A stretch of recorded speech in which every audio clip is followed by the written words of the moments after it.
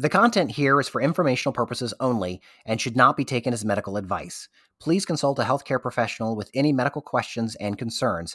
If you are experiencing an emergency or need immediate help, call 911. In no way does listening, reading, emailing, or interacting on social media with our content establish a therapeutic relationship. I just get so angry. It's hard to sit still. I don't want to be this way. My brain just feels all scrambled. Welcome to Scrambled. This is Nikki Shields. And I'm Chad Douglas. This is episode 30, Getting Kids to Talk. And we have a special guest we're going to introduce here in just a bit. But, you know, Nikki, we talk until we're blue and all kinds of other colors in the face for people to rate and review our podcast. And we have a new review, so I would like to read that. This comes to us from the handle Busy Mom of Too Many Kids. And she gives us 5 stars on Apple Podcasts and says, deserves 10 stars. And it says, quote, I have 2 favorite podcasts, Smartless and Scrambled. I have 3 kids ranging in age from 3 to 10. My oldest was 8 before we learned that so many of his struggles were rooted in anxiety. I've scoured the internet for podcasts that are informative and helpful, and this is the first one I found that has information and ideas that I can realistically use and apply. It's so relatable, and they keep things entertaining. Any parent would be well served to listen to the show regardless of the status of anxiety in their home. End quote. So thank you so much, Busy Mom of Too Many Kids. And it sounds like you're busy and you took time out to review our podcast. So we appreciate that. And Smartless is one of our favorites as well. So it's boy, talk about good company to keep there. That's right. That was amazing. So Nikki, this is a really, I think, pivotal episode. This is episode 30. So that's pretty cool. We're coming up on, we just celebrated a year on September 1st of launching the podcast. And we just did a back to school series. And I think this episode is a very pivotal one. So it's not labeled back to school, but gosh darn it, you could use what you're going to hear in this episode with your kids going back to school and learning more about the day. So let's get on into it. So as Chad said, we have a special guest with us for this episode. And so I would like to introduce to you Dr. Rebecca Rowland. Dr. Rowland is a speech pathologist, writer, and Harvard lecturer. She recently published The Art of Talking with Children, a book about how to use conversation to help kids develop kindness, creativity, and confidence. And she's here today to talk with us about getting kids to talk. So welcome, Rebecca. Thanks for having me. Thank you for your time. And I'm so anxious to talk to you because I have 2 kiddos of my own, 12 now and 9. And I try to teach just be kind because it costs you nothing to be kind. And just before school started a couple weeks ago, we did the toothpaste thing where I had each kid squeeze out some toothpaste on a plate. And then I said, all right, guys, put the toothpaste back in the tube. And of course they couldn't. They got some in, they think. And I was like, these are like your words. Once you spew them out, you can't take them back. So use your words for kindness. So I'm glad to get to know you and to talk to you about kindness. So give us a little bit of backgrounds about who you are and how you came up with the book. As you mentioned, I'm a speech language pathologist. So I've worked clinically with children all the way from toddler age through young adults. And I now teach graduate students at the Harvard Graduate School of Education. I also teach on the faculty at Harvard Medical School. So I really have become interested in the way language and communication works in our lives. And that's really all the way from how it works with young children up until how actually college students are using self-talk to think about, how their own perceptions of themselves and of others, their self-esteem and so on. So I've been really fascinated by all of these questions. And as a mom of 2 myself, I also saw a lot of these things happening in my own home. So that's kind of what led me to writing this book. And I have to tell you, I've been fangirling, ever since I found your book. I read it right away. It's such a good book. It's so well written and just really usable ideas. And I used one of them last night, even the kids got home from the first day of school. And I was like, tell me about a mistake you made today. Let's talk about it. And it was so cool. And like her first, I have a 14-year-old. So her first response was like, I don't make mistakes. And I was like, wow. Of course. Really cool. I've heard that one. Yeah. Tell me about that. And but then by the time the conversation was over, everybody in the room had shared a mistake and like what they had learned from it and what they were going to do different. And I'm like, this is so powerful. And so I can say that every idea is usable. So tell us about your approach. What do you teach people when it comes to this? Definitely. Yeah. So that's really my idea, and my focus is actually taking what we know from the research about conversation. So what do we know about the science of developing confidence in conversations? What about kindness? What about creativity? And actually making it actionable. So actually, how would these conversations look? What actual types of questions, what actual types of comments can support these kinds of conversations to happen. Because what frustrated me as a researcher and as a parent is that there was so much out there that was so abstract of like, oh, it's great, you could develop empathy in children, or let's develop their creativity. But when you get down to it and you say, well, what should I actually do? How can we actually talk about this in a way that will make our lives more fun and also develop these things? And that was a big part of my approach too. I want things to be actually more fun in the moment, as well as building skills over time. So I think these things shouldn't be your broccoli where you're like, you have to eat it, you don't like it, but here are some tough things to talk about. That's not at all my approach. I really want it to be like, these are things that actually bring you closer in the moment. You're actually working together, thinking through ideas, thinking through conflicts even. So you're actually learning about each other, and over time, you're building these skills. So that playfulness and authenticity and kind of fun in the moment was a really big part of it as well. The fun part of this episode, Rebecca, is going to be Nikki read the book. I purposely did not, because I spent years in journalism and I didn't want to know what I was getting into. I wanted to ask the questions and learn for myself. So I will get a copy of your book when we're done here. But we wanted to go in kind of contrasting. So Nikki's used your advice and everything. So I'm just loaded with questions of, at what age do you start to talk to children as if they're, I'll use air quotes, adults? I mean, they're all people. We're all human. But so many times I think parents talk to their kids as kids. But I have found in my house, if I just talk to them on an adult level, using their words, it's so much more effective. Definitely. Yes, I've actually found that myself too. And what we know is that kids can understand a lot more than they can speak.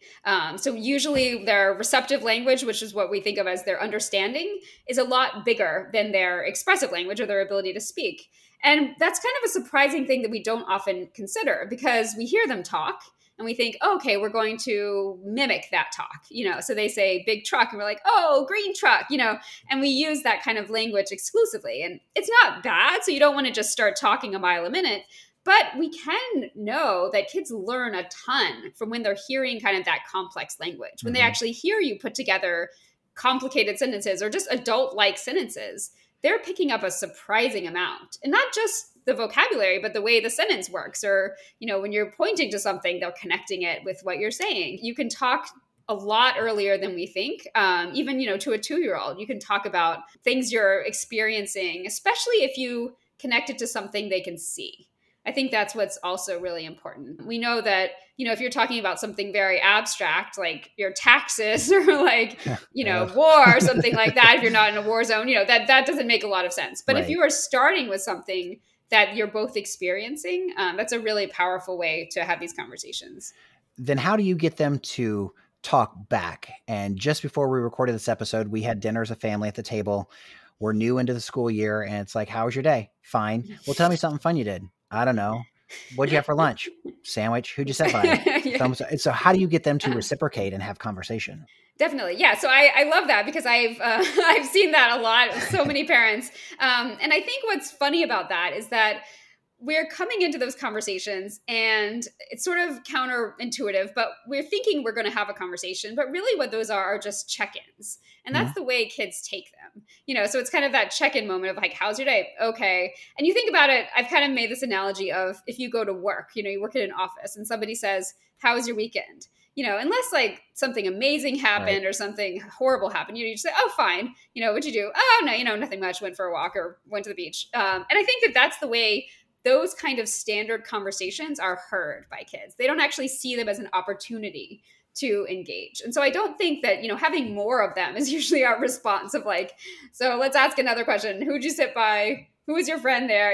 And we're still not going to get anything. And we kind of get more frustrated. So what I like to do is kind of change it up and really think about kind of questions that prompt creativity, as well as modeling your own responses. So for example, I like that question of, what mistake did you make today? Because that's, it's not something that kids might maybe expecting. It's something they have to actually think about. And it's something where you give your own response. So sometimes kids are kind of overstimulated, whether it's after a long day, after a dinner time or something, and they might want to just sit back and hear you, share your response first. So actually by doing that, you're kind of taking the pressure off them And you're giving them a chance to hear some language and some thinking on it, some processing time, which can be really helpful. I also do things where, I'll just come up with something I've never asked them before, like, can you describe your day in 3 words, and I'm going to try it, something like that. Or what was the strangest thing that happened to you today? What was the, and actually ask them to come up with an adjective for you. What was the funniest thing that happened? What was the whatever? And by kind of playing around with that and being a little flexible with the questioning, I think the kids do tend to open up a lot more because they see it as more of a fun game. Well, and something you said a little while ago reminded me of, like, you said, like, expressive language versus receptive language. And I was kind of thinking of the parallel with emotion. So children can experience a great range of emotion before they can express or like identify and work through emotions. And so it's very similar with language, but at the same time that they're experiencing all these intense feelings, they don't really have the skills to process them, express them, talk about them. And so language development kind of mirrors that. And I just thought it kind of clicked for me as you were talking about it, that like emotions and language have to develop at the same time. That's really interesting. Yeah.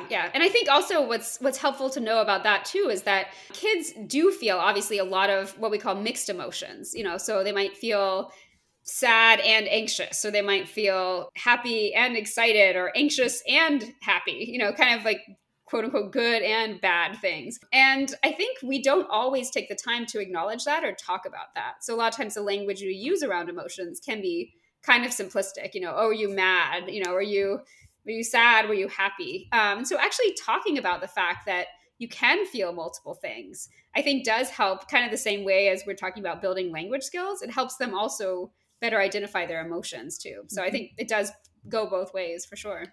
What advice do you have for parents then when you sit around the dinner table and we've worked, so we're tired and everything, and you talk about being creative and asking like, what's the strangest thing?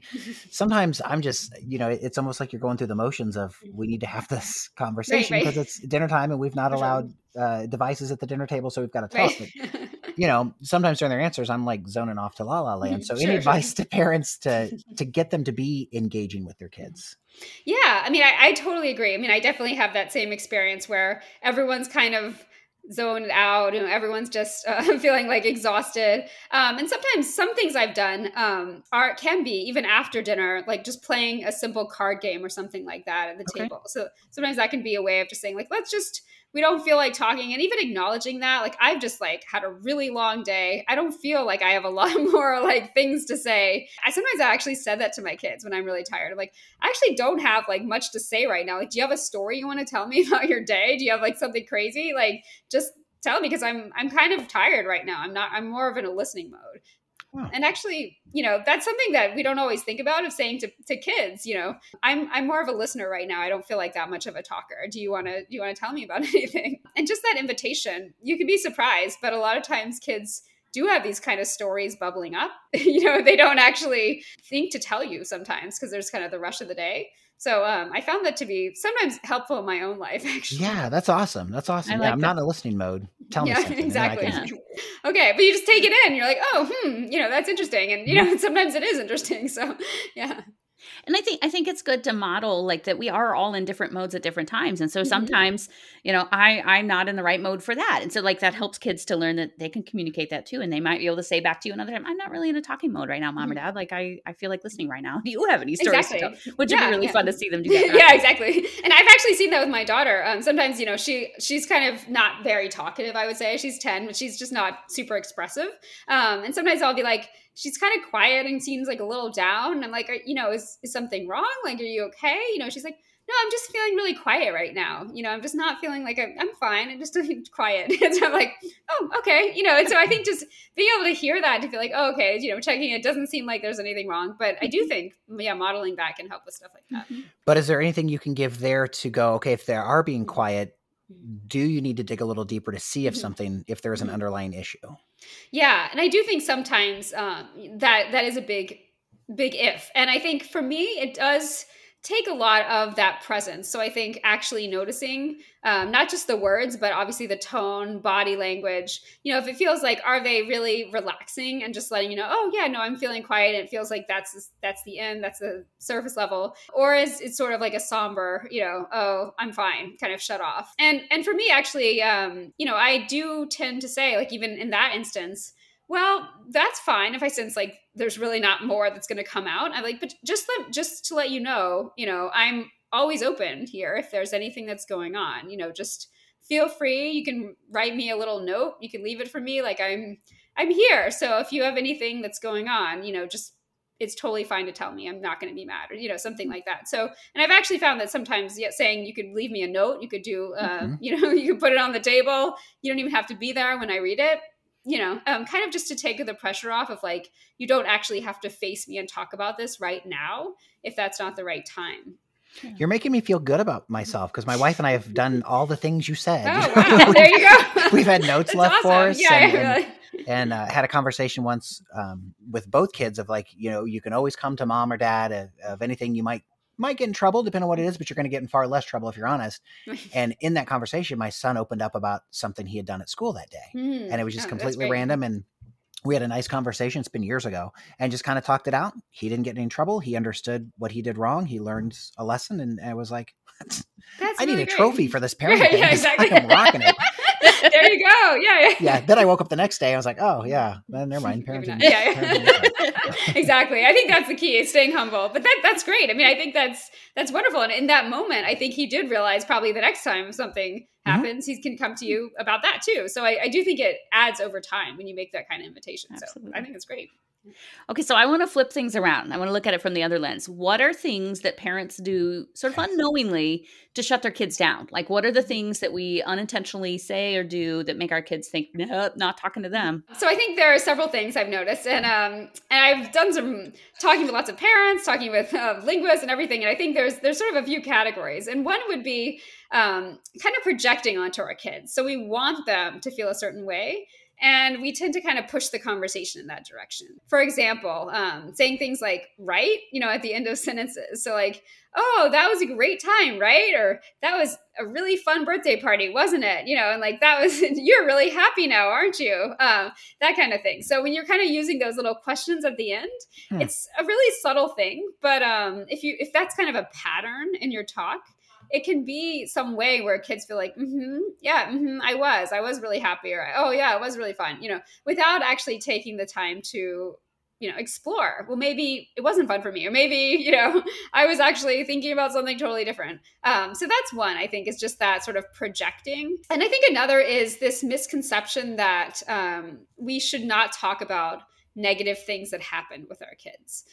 So the sense of like, oh, that my child went through something hard, or that was a difficult experience. Let's just push through that and hope that they forget about it, or hope that that never comes up again. And that kind of comes across in our conversations. If a child says, oh, that time when like my pet died, and you're like, oh yeah, okay. So anyway, and you change the subject or whatever. And a lot of times we do that with the best of intentions. We want our kids to be happy. We want them to not ruminate or not to overly focus on things. But it's really much more helpful if we can actually guide them in processing their emotions around that, and actually say, well, what did it feel like? How did you cope with that? How could you cope better? All of those questions and that modeling is so key to actually helping kids become resilient and helping them learn from difficult experiences. And actually there's research showing that improves their well-being, actually, to be able to talk about these things. So I think that's another thing, is if we're not talking about it with the idea of like, let's protect our kids, it's actually far more protective if we do talk about it and guide them. Yeah, that's a hard one. Yeah. It's not a hard pill to swallow, so to speak, but it's hard to get over, of like, because you do want to protect your kids. But I like what you said there, is like, you're actually doing more harm and not protecting them by not having those conversations. So, and I've mentioned this in previous episodes, is the former journalist, TV guy, asking how and why questions get you answers. The what's and the who's get you yeses or nos. Like you said, like, that was a fun birthday party, right? You said like, how much fun was that? Or why was that fun? So exactly. Yeah. My piece of advice there.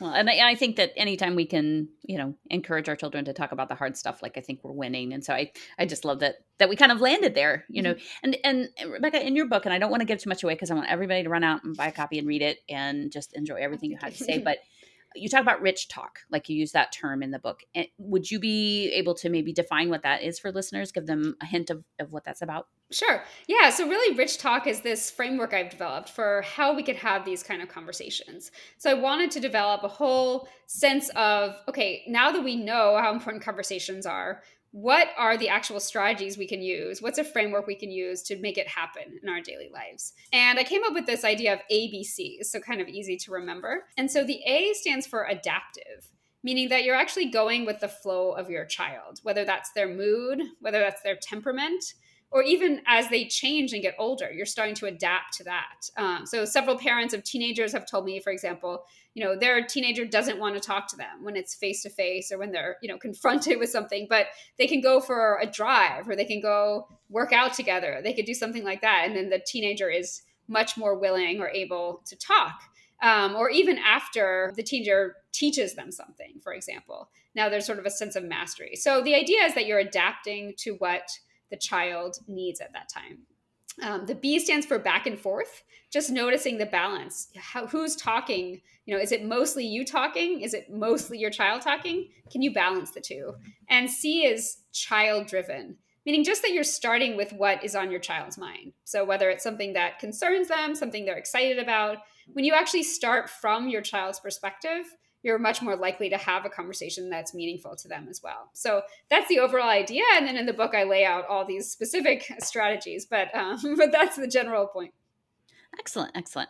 Well, and I can say, as I've said, I read it, I loved it. And I think every chapter there was something new for me to try. And I read a lot. So like, it's not shocking that I would run out and buy a book and read it, but it's not very often that I can find a book on like parenting or, emotional literacy or any of these things and immediately start using it and be like pleasantly surprised with how practical the stuff is. It, because I'm looking for this stuff all the time and I really was impressed. And so I'm gonna flip it around again. I like to take things in lots of different directions. Let me take a Dramamine. Hold on. Yeah. Slow down. No whiplash. But so you have these strategies, you talk about them, you probably present them, you've written about them.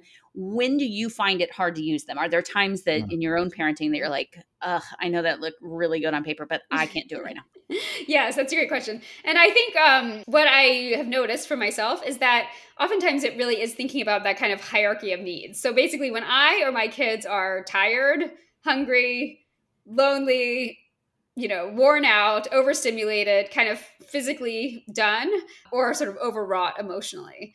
That's when I think it's really hard to have these conversations. And same for my kids. I feel like when my 5-year-old is obviously worn out at the end of the day, when he can't put on his pajamas, when he, can't, get into the shower without collapsing and pretend exhaustion, I think that, it's very difficult to have these kind of conversations. And so what I've really emphasized is that in those moments, the really important thing is to think about, well, how do you regulate yourself and your child so that you can come back to a more even keel and that you are able to have these conversations. I don't advocate for, trying to have deep conversations while your child is having a tantrum. I think that's not possible. So that's fair. Yeah. I, like many other parents, have seen my share of tantrums. And so I definitely think that the goal is to regulate and to connect and to help with the tantrum and then to do this. So I definitely think that's really key to emphasize. Let me ask this, and I'll throw it out to both of you, Rebecca and Nikki. Is there a different way to communicate with a child with a mental health condition, whether it be anxiety, ADHD, autism? Is there a different way to have those conversations? Yes, definitely. I think overall, I think the same framework still holds because part of this A, which I love, is the adaptive. And so I do think that covers so much about that. It's just that you do want to be adaptive and aware of that situation and of kind of the way it's evolving for your child. So I think that just to take special note of how that is impacting them and how they're actually perceiving themselves and how they feel others are perceiving them. I think those components are really, really important. So things like, what about the diagnosis? Does your child know about the diagnosis? What do they feel about it if they have a diagnosis? Do they feel comfortable with the people they're talking to if they have a therapist or if they have a counselor? So being open and really making that a consistent part of your conversations, I think is especially important for kids who have any kind of mental health challenges or issues. But I think that adaptive part still holds.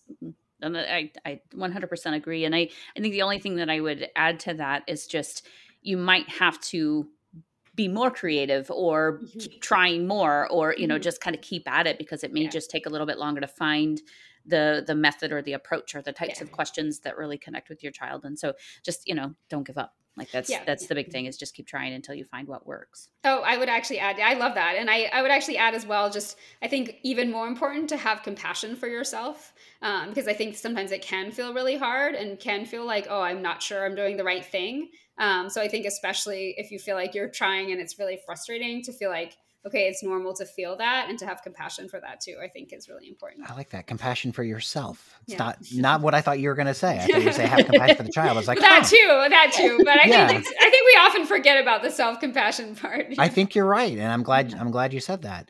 Let's go back to difficult conversations now, whether it be a traumatic event or something that you have to talk with your child, or some children are getting close to the puberty age to where you have to have other conversations. And, sometimes they'll come out of left field, so to speak, with a question. And it's like, I try really hard not to non-verbally communicate with them that I'm shocked at their answer, or that's a put off question. And I go back to what you said earlier in the episode about not trying to hide things from them. I try to be very open and honest with them, but then I'm also like, but you're still a kid. So what advice do you have on having those kind of difficult conversations? Asking for a friend. Yeah, no, exactly.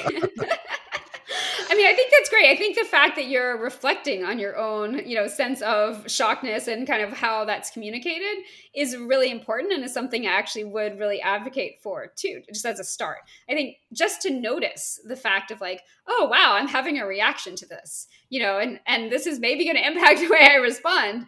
I think that's a really important thing, because sometimes we feel that reaction and we might pull back, or we might react in a way out of embarrassment, and our child interprets that maybe as like, oh, a sense of shame, or a sense of like, oh, that was a bad thing to ask, or and so just to recognize that. And sometimes I even emphasize even verbalizing that, like, wow, I wasn't sure, I didn't know that you knew about those things, or I'm kind of surprised to hear that, but let's talk about it, but so just to let your child know that if they see that expression on your face or something, it's just because maybe there is some surprise there, or maybe you weren't prepared for that. And that's okay, and to let your child know, like, yeah, sure, it's okay to have conversations that are maybe a little bit out of my comfort zone, or maybe, something that, when I was a kid, we didn't talk about these things. So, for me, like, this is a little harder to talk about, but I really do want to talk about it with you. So to kind of let them in a little bit on your emotional journey there, not necessarily like a whole long thing, but just to say, like, this is totally fine. But just to let you know, like, this is something that's new for me. So, so bear with me, or like to feel, kind of like, to be a little bit open and kind of honest about that. Yeah, I think it's great. Yeah. So, Rebecca, as a parent, we get lots of advice, right? From professionals, from non-professionals, from family members, friends, like everybody's unwanted, unsolicited advice. Yes. It's always out there. But what is the best piece of parenting advice you've ever received? Oh, on the spot. Oh, wow. Yeah. That's really great. And cite your sources. Yeah, exactly. I know.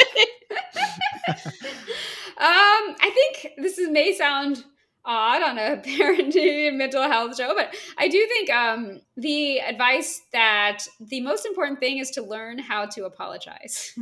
Oh, no, that's great. That's really good. Because I think modeling apologies and even helping your child learn how to apologize starts with you apologizing, especially when you notice yourself making mistakes. And so I think the advice that, like, you are going to make mistakes, like, that's not a question. It will definitely happen. And when your child is able to see you making the mistake and then apologizing and kind of learning how to do it better or differently the next time, that's a really powerful lesson for them. And it's actually a good kind of human lesson for you as well.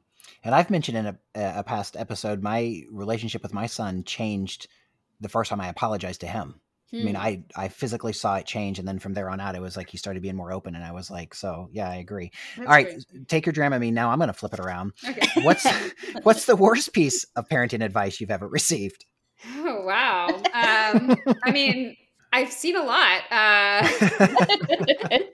It's really hard. I feel like that's really funny because I was going to ask, like, talking about advice, even starting when pregnancy. Like, I've had, people tell me, like, you shouldn't eat avocado, when you're pregnant, or just like the most random things. But I do think as a parent, that's really hard. I guess I would say that you should just to go on this podcast. Yeah, I think the advice is basically the hovering of like, why didn't you go do that for them? Why don't you go manage that for them? Why don't you go and like micromanaging? I think for me, like that's been the worst type of parenting advice, and it doesn't sound terrible. I think that's what's funny about it, is that it seems like, oh, that's great. Like go in and like manage that conflict. Go in and like step right in and help them do that, help them do everything. And I realized it's actually funny because my daughter has said so much like, oh, I actually really think it's valuable. Like when I get in an argument or a discussion with friends, like I need to try to figure out how to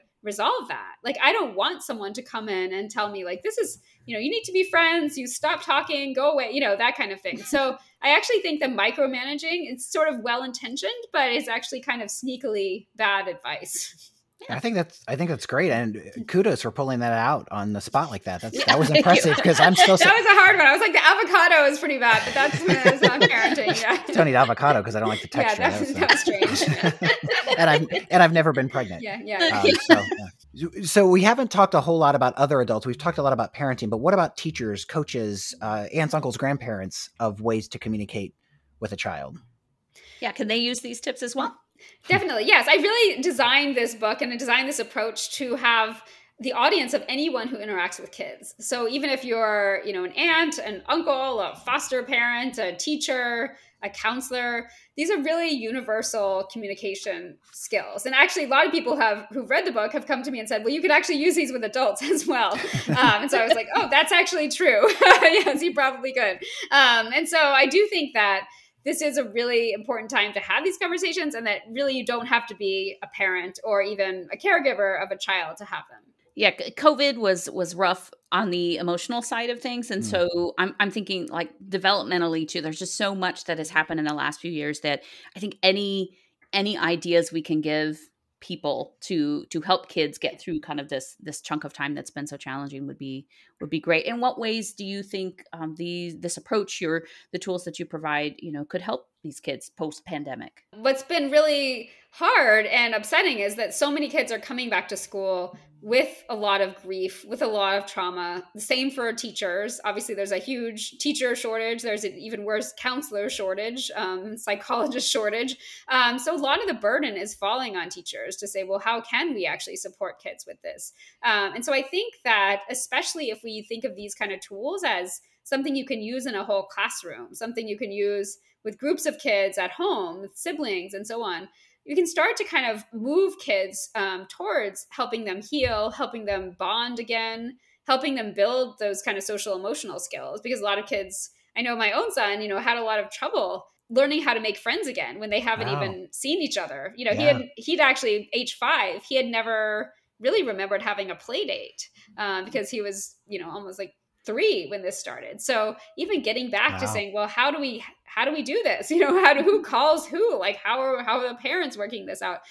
Everything from that to how do I socialize with a new person? I mean, a lot of these conversations are things we might need to have a little bit more explicitly than we might have had before. I remember one of the saddest things I saw during this was my daughter was in first grade at the time that the pandemic hit, and her little best friend who lives in our neighborhood sort of at the time was a very huggy child. And so we took a walk and went by her house, and we texted and said, hey, we're outside. And the little girl comes running out full speed out of her front door and gets midway to her yard and just stopped and stared like she didn't know what to do. Granted, they were 7, but it was like, it was so sad and heartbreaking to see, like, they don't know how to talk, or, you couldn't touch back then, and certainly couldn't hug, but it was very heartbreaking. So it's so hard. It's been a rough couple of years. Yeah. And I think there's just so much language. Like, I've noticed kids that I've worked with, and even my own kids, there's so much language around danger and risk. I mean, even for a while, it was like my kids would say, well, can we go to the grocery store? Is it too risky? Can we go? And so I think that kind of thing is something we've never really seen, of kids growing up feeling like, oh, it's scary, to be in the store, or scary to go see a friend or something like that. So it's really it'll be interesting to talk to them in 10, 15, 20 years when this is in the past about like, remember your childhood when we had those 2, 3, and 4 years of, ugh. What do you think is one or two takeaways for parents from this episode that you want to make sure and get across? Yeah, so I think one thing is just the power of reflective listening. So it's actually just taking the time to sit with your child, to listen as they open up, and to really just validate what they're experiencing. So, for example, if they're saying to you, oh, I'm sad because X and Y thing happened, just to sit with them and to validate and to be with that emotion, to help them explore it, rather than saying, oh, you shouldn't feel that, or, oh, we don't feel that, or, I don't think you should feel that, or whatever, to really recognize that those are valid expressions, and that, yes, we don't want to, we can't do everything we want to do, but we can feel whatever we want to feel. And so I think having these conversations with that basis, the fact that like we're all allowed to feel what we feel, and that we might feel different things about the same event or the same situation. I think that's a really powerful one. Rebecca, is there anything else you'd like to add? I guess one thing I would say is that if you are thinking about doing this kind of conversation, really you can start very small. So a lot of times people are like, well, how would I get started? And I really suggested just try like 5 minutes or 10 minutes. Try to have one of these kind of conversations. Try to do something a little different. Try to shake things up a little bit. And actually, I found that so many families have told me that their kids like it and then they jumpstart it themselves. So it's actually not something where you have to keep asking questions or keep whatever. Kids actually take it and run with it usually. So I think that's one fun thing that I found. So Rebecca, tell us where we can find your book. What is it called again, and where can we find it? Definitely. So it's called The Art of Talking with Children, out from HarperCollins. And you can find it obviously on the HarperCollins website or through Amazon, or usually at many major bookstores. You can also find me on my website. So it's just www.rebeccarowland.com, and 2 C's in Rebecca and 2 L's in Roland. And I also have a newsletter there where I update it with strategies, tips, tools, and things like that. So happy if you're interested in that as well. Very nice. Well, we thank you so much, Dr. Rebecca Rowland, for your time and your insight. And now I'm anxious to go get a copy of the book so I can get as excited as Nikki has been. Oh, thank you. Thanks so much for having me. This is great. Our pleasure. And we thank you for listening. As always, we ask you to share this with a friend, family member, complete stranger if you want. If you think someone can benefit from the information you see here. We're online at scrambledpodcast.com. You can find us on Facebook as well. Our goal with starting this podcast was to start a conversation, and that conversation continues with you.